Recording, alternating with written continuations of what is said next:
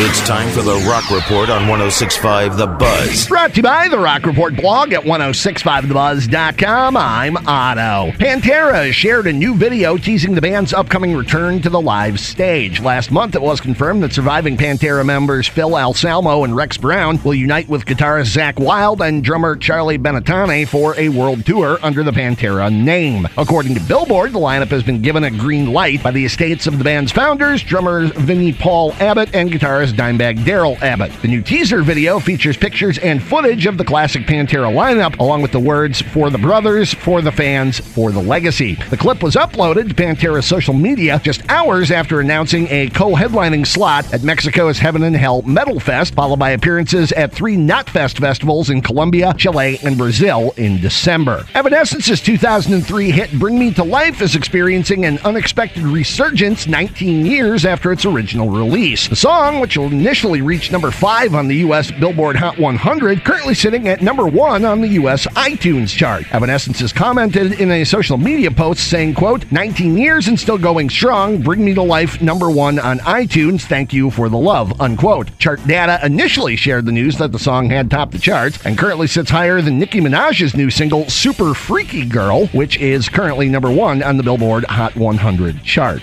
Alter Bridge have announced a North American leg of their 2023 Pawns and Kings tour. Mammoth WVH, the band fronted by Wolfgang Van Halen, will be openers for the tour. Shows include February 18th at Chicago's Riviera Theater. In other touring news, Stryper has postponed most of its previously announced shows in September to next year for economic and other reasons. The veteran Christian rockers announced the postponement in a statement on social media, blaming a current tour bus and labor shortage and fuel prices. Canceled dates include September 16th in Wisconsin Dells. And former Sepultura members Max and Igor Cavalera have announced the fall 2022 leg of the Return Beneath Arise U.S. tour, seeing Max and Igor performing select tracks from Sepultura's seminal Beneath the Remains and Arise albums, featuring Mike Leon of Soulfly on bass and Daniel Gonzalez of Possessed on guitar. Dates include October 6th at the Rave in Milwaukee. Stillwell, the band featuring Korn bassist Fieldy and POD drummer Noah Wov Bernardo, will apparently release a new single September 16th. The teaser for the track is available online. Fieldy announced in June of 2021 he would set out Korn's ongoing tour to, quote, heal after falling back on some of his bad habits, unquote. Still no word if or when he'll be rejoining Korn. In other album news, Sammy Hagar and The Circle released a cover of Elvis Costello's Pump It Up, which will be the second single from their upcoming Crazy Times album,